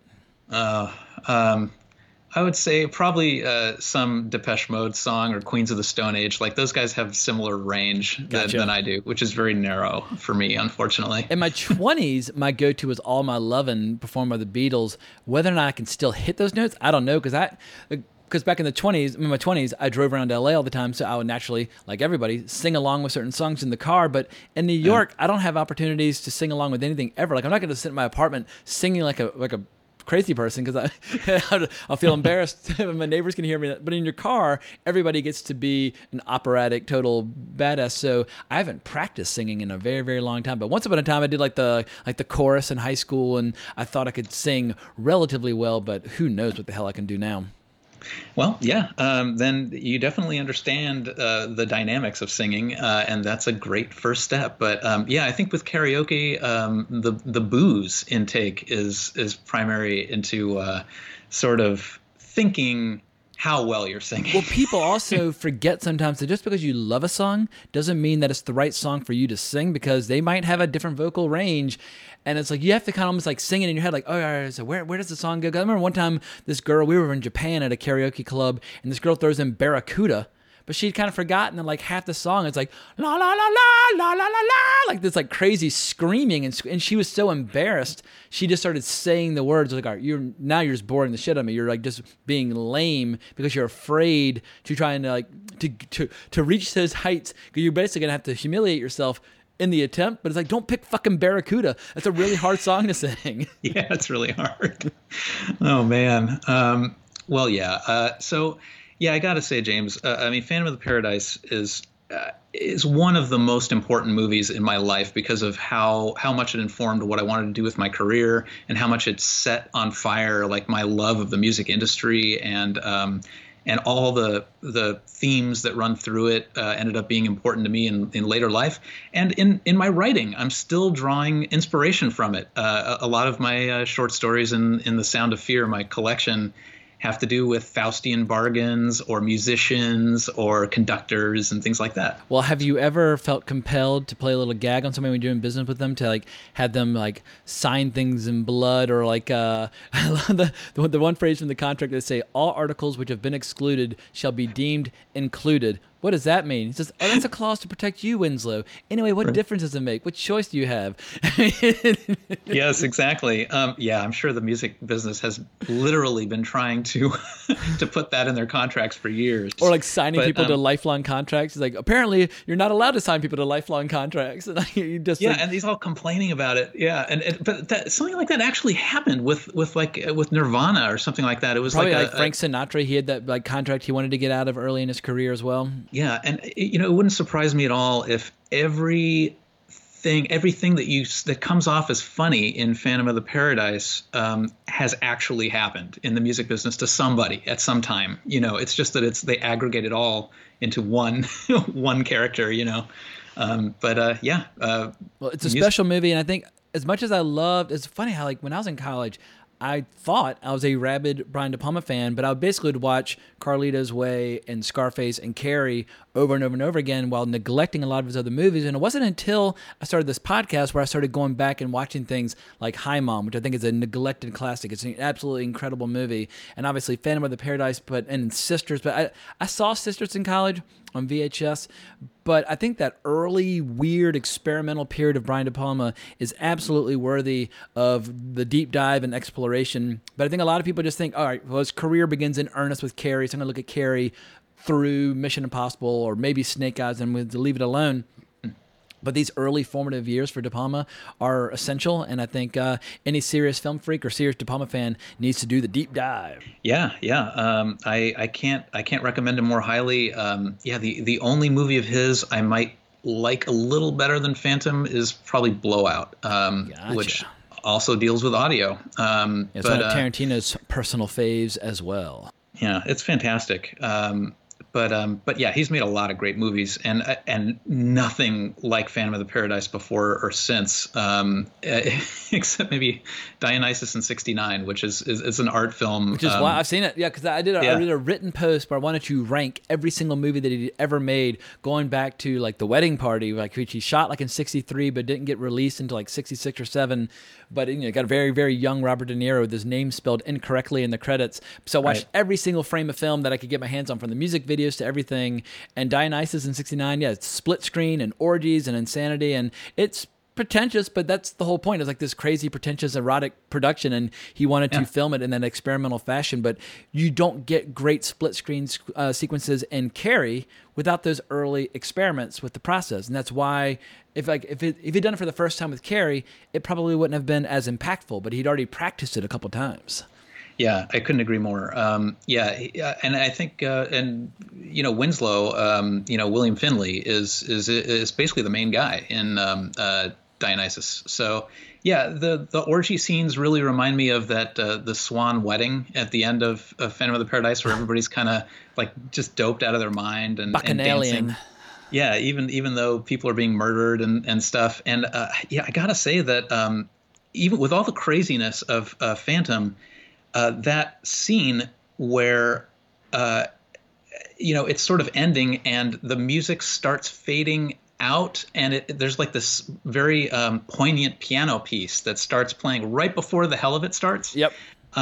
Which is actually played by Paul Williams. I heard in the liner notes, but that gets my heart every time. Like when everything comes together at the end of the movie, I get tears welling up, and even watching it for like you the 10th or 11th time.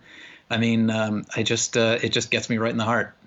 Well, I can't think of a better way to end our discussion on Phantom of the Paradise. So let's flash forward about a decade into the 80s with an animated movie that has come up in the past on the podcast. I guess like 2.5 or 3 years ago, Mike Vanderbilt came on to talk about rock and roll and animation. But this movie's so damn good, I am more than happy to do the deep dive a second time.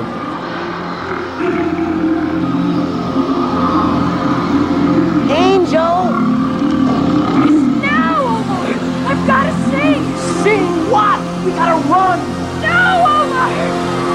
Trust me! Omar!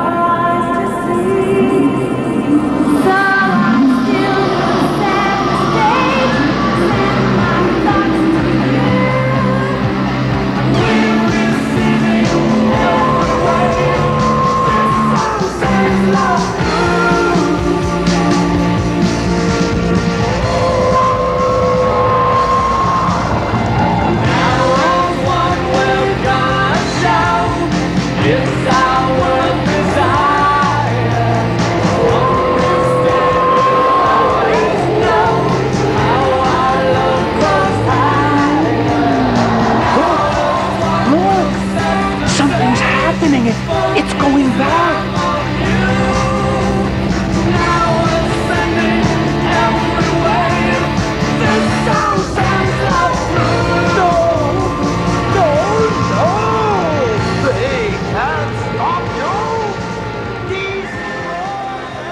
We got Rock and Roll from 1983, which unites so many astonishing musical talents from Iggy Pop to Lou Reed to Deborah Harry to Earth, Wind & Fire to Cheap Trick. And I think I've been kind of neglecting or sleeping on this movie because when I saw it for that episode of Mike Vanderbilt, I enjoyed a couple of musical numbers, but I wouldn't say I was like in love with it with like a movie like Heavy Metal. But this second time going back and watching it, I really started getting into the world building. I started getting into the story. And when the music at the end finally comes together with Send Love Through, which is basically like Angel's song mixed with a bunch of the other artists that are involved on the piece, it like my emotions were soaring in ways that really surprised me. But for people who may not have even ever heard of Rock and Roll, what is going on with this flick? What is the concept? Because we're getting into almost Lovecraftian territory with this one. Yeah. Rock and Roll was made in 1983, and it was the first English language Canadian feature animated film. Clearly they were inspired by heavy metal. But I just want to talk first about the musical side of Rock and Roll. It's amazing that most musicals either have a songwriter like Paul Williams did for Phantom of the Paradise, or a songwriting team that write all the music. So everything's sort of it's a holistic approach to all the music in the movie. But what the Rock and Roll guys did was decide to give the singing of each individual character to individual famous recording artists of the time. So that's what kind of makes the the finale where everybody's singing together so sort of artistically significant because, I mean, first of all, this is 1983, so it's really hard to sync up recordings of artists that are recording in different studios, which I'm sure they were. But to get them all singing together in one song is significant to the story and significant on a, you know, sort of a business level that they've managed to swing that. But I guess Robin Zander and Deborah Harry, when their voices come together, when they're like killing this demon or sending him back where he came from, it's incredible. Goosebumps the size of like marbles on my arms. I just couldn't believe how much I enjoyed hearing those two voices coming together, and then the way the song just swells to the point. I was like, this is fucking rock and roll, baby. And like, oftentimes I feel like rock and roll is kind of like a dead or dying art form, and at a bare minimum, it kind of smells funny. But at that moment, rock and roll lives again. Yes. Well, this movie has really embraced the ideals of rock and roll, and it's a post-apocalyptic animated feature where all the characters, although they are basically human, they're anthropomorphic. They are animal. They're evolved animals. You know, they're mice and cats and things like that. So the characters have sort of a animalistic appearance. It's just the new society has replaced the old, and it's sort of Blade Runner-ish in design. It's beautifully animated, and it was also at a time where computer graphics were just coming into animation, so they wisely use computer graphics for light shows at concerts and computers. So it's minimally used, which I love, and it gives a really beautifully fluid motion to most of the action, and lets you really project, you know, your own desires and feelings into the characters and their struggles.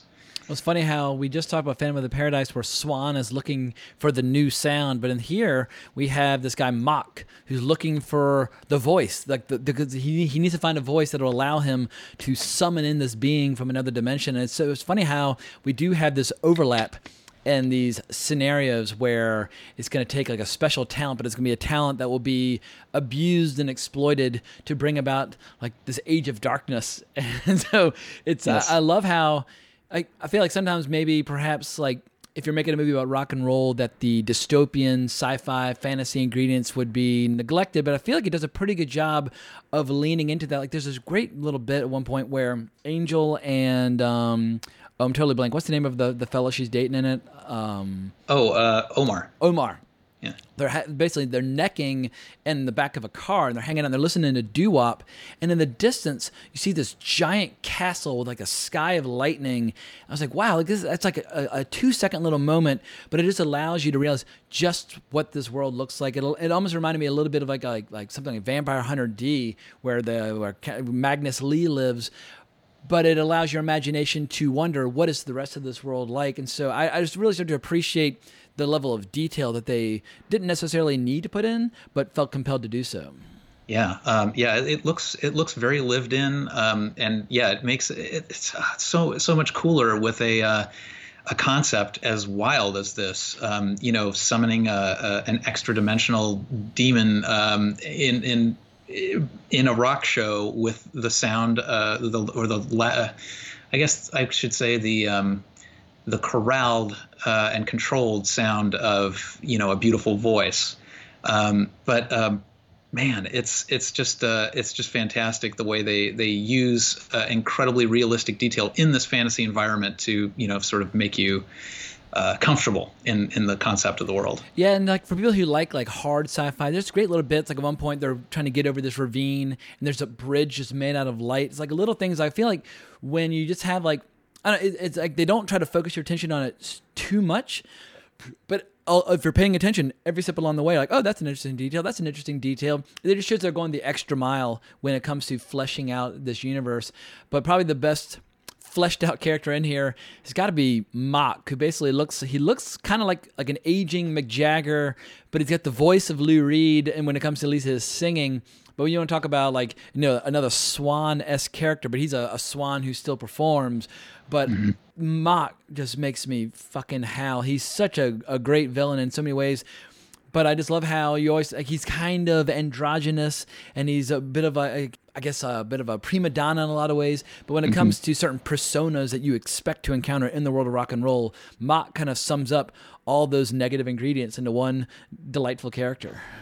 Right. Yeah. And I mean, there are some parody elements in this, like you see sort of parodic versions of Mick Jagger and David Bowie, and people that obviously inspired the artists in the movie, but nothing so. I mean, I think the fact that it's sort of a parody or a satire of rock and roll in general protected them from getting any lawsuits from the actual artists, and the fact that there were actual big name artists like you mentioned involved in the production of the music itself. So.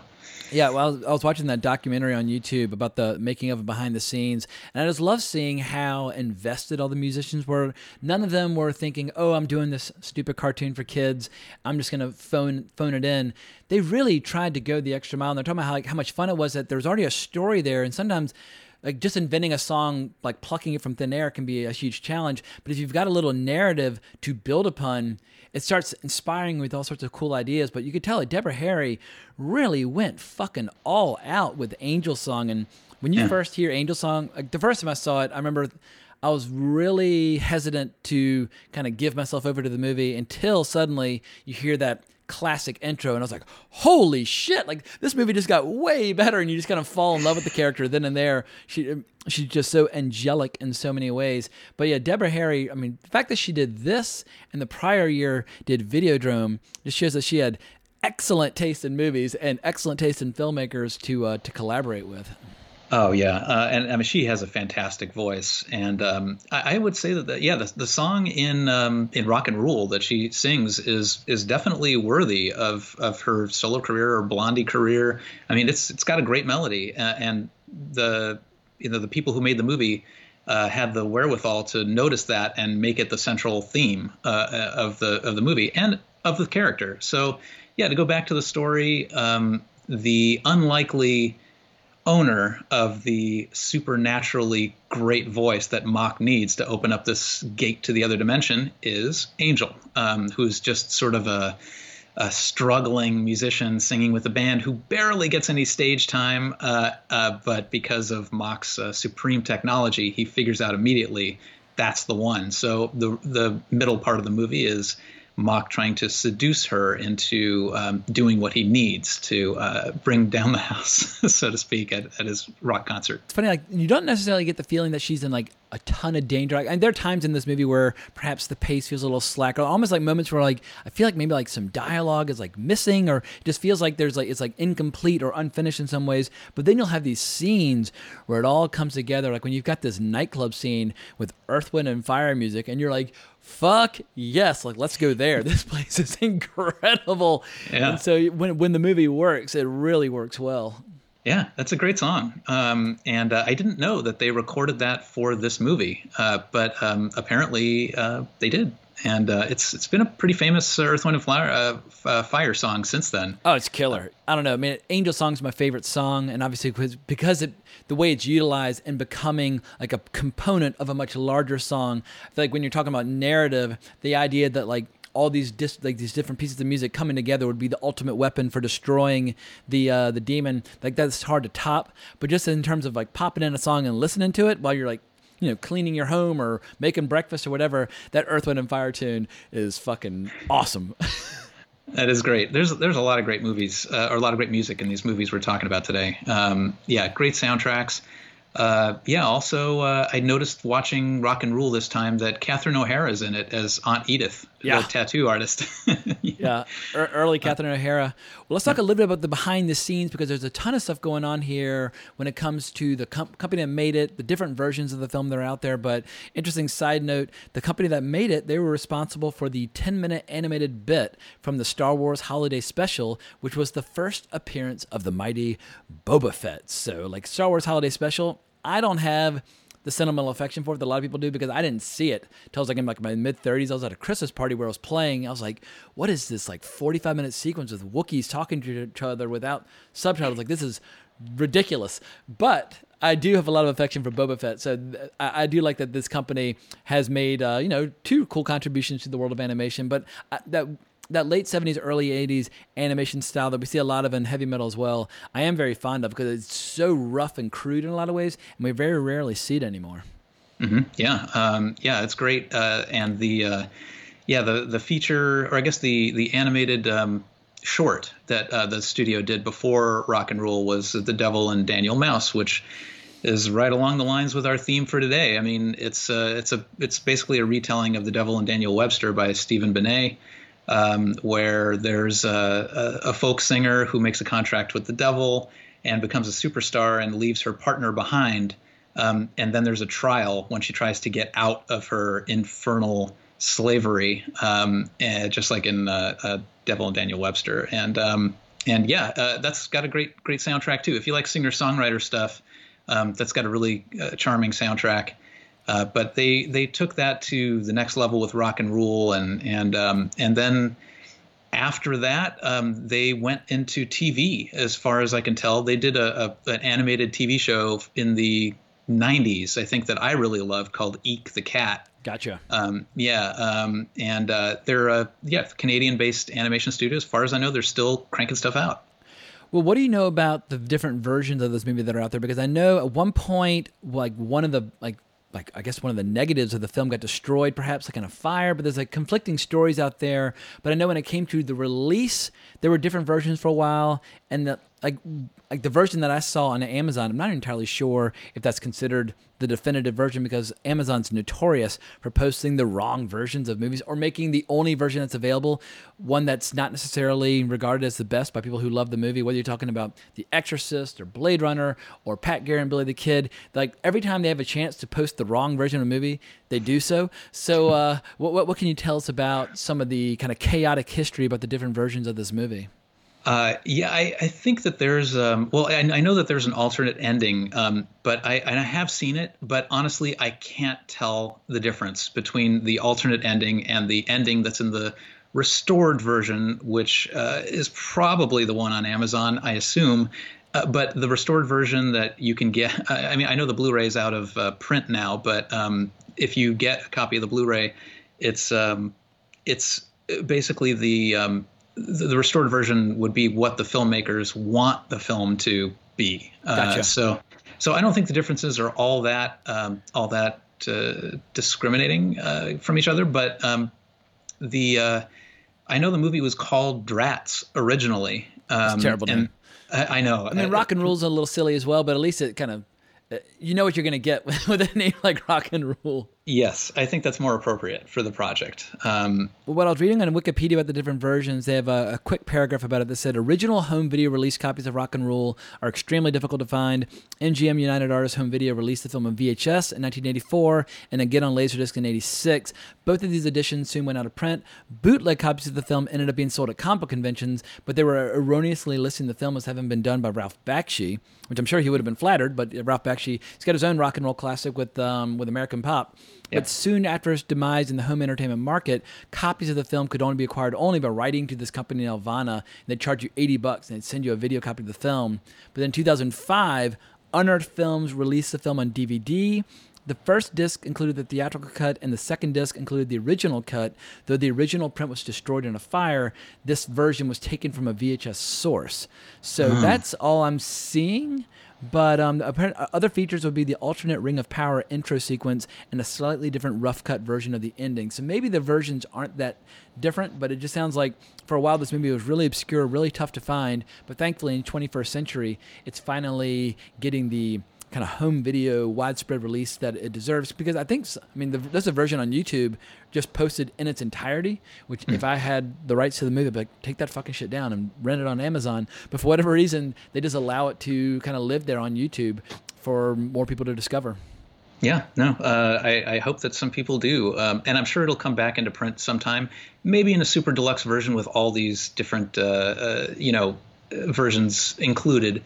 But I know I have a VHS somewhere in my garage of the movie, so that sounds like a mission for me, and I'll report back after I find a working VCR and view it, and then I can talk in an informed way about the two endings. Very cool. Well, before we wrap up, can you think of any other books or movies or shows that explore these Faustian proverbial deals with the devil that aren't necessarily about music, but just different spins on this traditional narrative that you particularly respond to? Because I definitely recommend that if you've got an itch to read classic literature, read Christopher Marlowe's Dr. Faustus. I read it on the set of Hannibal back in summer 2000 because we had so much time on the set where we were just wasting time. And I always would keep, like, anytime I could find like a small paperback that I could stick in my back pocket, I would keep one of those on the set to like read a little bit at a time. So I ended up plowing through Dr. Faustus at the time and loving it. It was fucking amazing. But any other versions of that out there that you like? Yeah, I would say it's probably a pretty common theme in heroic fiction or heroic movies in general, like elements of the Faust story, like the mentor that's not really as good as he seems. I'm sure if you just zero in on that idea, you'll find lots of. I'm sure that you could say Star Wars could have some of those elements, but embrace the dark side. It's the quicker route to what you want.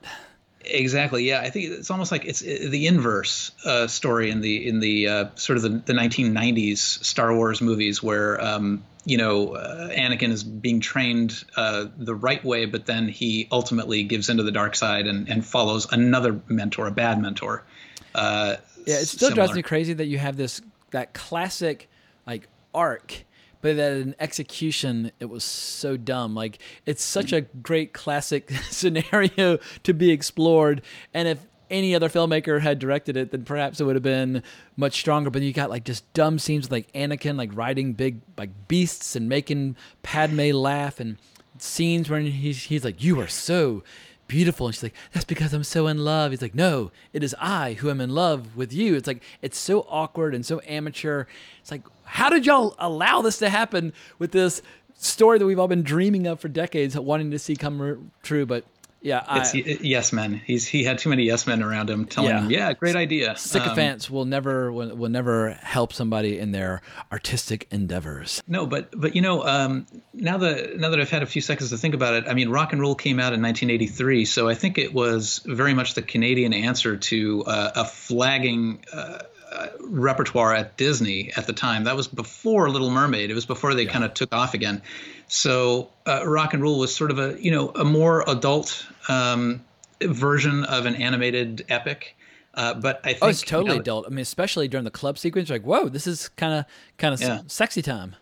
Yeah. I wouldn't say it's quite in heavy metal territory, but it's close. No, there's no giant, luscious, milky boobs flopping back and forth as women lie on their back saying, "You can do with me as you like," and so on and so forth. Yeah, heavy metal goes all the way. Yeah, I think heavy metal was created in Canada also. It was. I think most of the segments were Canadian in nature. Yeah, but the guys who created those stories seem to have purposefully gone for the X-rated material because they wanted to really break away from the kiddie animated movie, kind of like Ralph Bakshi did. But Rock and Roll. I would say that it's actually, now that I think of it too. Mobius, there's definitely a Mobius influence from the heavy metal comics in Rock and Roll. For the vehicles and the buildings, apparently they directly were inspired by a lot of Mobius drawings, so that absolutely makes sense.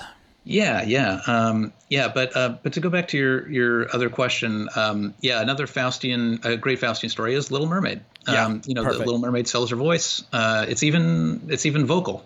So it's totally in the realm of what we're talking about today. I'm sure you'll find that theme. You can say little examples like Rocky V with Tommy Guns, he makes a deal with the corrupt guy who's going to help him get to the title faster and things like that. So it's an immortal scenario where clever storytellers will always find a way to put a fresh new spin on it. But it's a question that everybody has to face. If you're at all creatively inclined or ambitious in sports, whatever the case may be, to what degree are you willing to sell your soul to get what you want? To what degree are you willing to compromise your integrity to achieve your goals? And everybody's got to answer that question for themselves. Exactly. It's different for everybody. But for those of you listening to this show that want to go into the music business or even the film business, I would say, really take note of the metaphors in Phantom of the Paradise and use that to protect yourself and go upwards and onwards. Well, if anybody's got the phone number out there for the devil so that I can make a deal for my YouTube channel, send him my Twitter profile or my contact info, because I'm ready to sign up. Like, I want those 1 million subscribers, and I'll burn in hell for all time to achieve that goal. So you can talk to me on the side. But Victor, as always, I love doing these episodes, and I love it. You come up, like, you and Martin Kessler are like the heavyweight champions of coming up with really unusual, off the beaten track, bizarre, like horror and fantasy and just dystopian topics to explore. So anytime you want to come back to talk about anything, whether it's like Japanese animation, because I started getting, because of our Berserk episode, I started getting into reading manga again. I've been reading the original Akira series. I've never tackled Akira on this podcast. Hint, so we could tackle like the manga or the movie.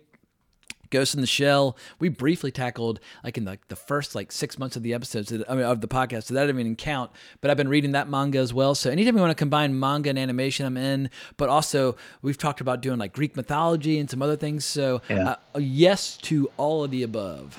That would be great. I would love to come back as soon as possible. And thanks so much for having me on this time. Well, as a quick reminder, in case somebody was not paying attention to the beginning, tell people where to find you in social media. Talk about your book and the upcoming audio version, as well as your Kickstarter. Like, everything needs to be promoted and plugged. Now is the time to do so.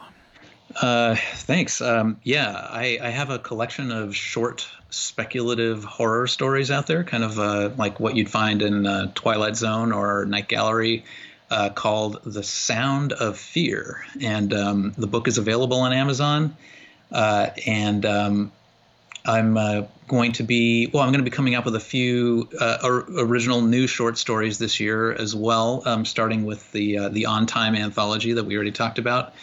But for anybody out there interested in talking about the music business or film and TV music or any of the stuff we talked about, I am at Dime Store Caesar. That is DIMESTORECAESAR on Twitter. That's my main plug-in to society. You and Bill Scurry need to have like a wrestling match for the name of Caesar, because I think he's something Caesar Productions or something like that. So y'all both have Caesar in your Twitter handles. So y'all gonna have like it's kind of like when Power Man fought Luke Cage for the right to use Power Man in the 70s in Marvel Comics, and Power Man lost to Luke Cage and lost the name. I think y'all need to throw down. All right, anytime, anywhere, or if you want to do a podcast episode with both of us on there, we can decide it that way. Excellent, very cool. But also you can check out my website at vhrodriguez.wordpress.com. Beautiful.